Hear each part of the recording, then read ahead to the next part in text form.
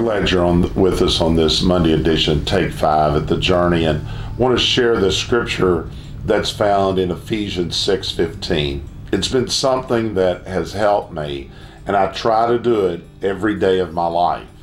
The Bible says this, and your feet shod with the preparation of the gospel of peace. Or in other words, one of the things that you need to be able, when it gives you this, all these different things that you need to put on, like equipment and armor to be able to handle the day, you really need to put on peace before you leave the house, because you're going to find there's going to be all these situations out here, and you don't never want to lose your peace.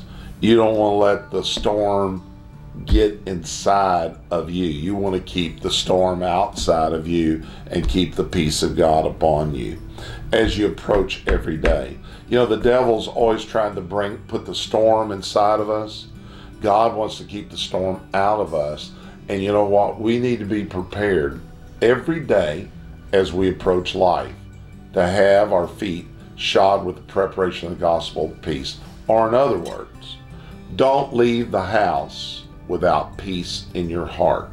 Keep peace wherever you go. Let peace rule your heart. Let it be the umpire that actually helps you make decisions. Let peace help you when you're having other people that they're in a storm. Let that peace that is upon you get upon them. So you're going to the office today. You're watching this right now. I say take a minute. Say, God, put the peace of God upon me. Let it flood out of my life, out into others and all around me. I want to hold my peace. I don't want to give it up. I want to keep the peace of God within my heart. I love you. I want you to say to yourself this day, God is a good God and the devil's a bad devil.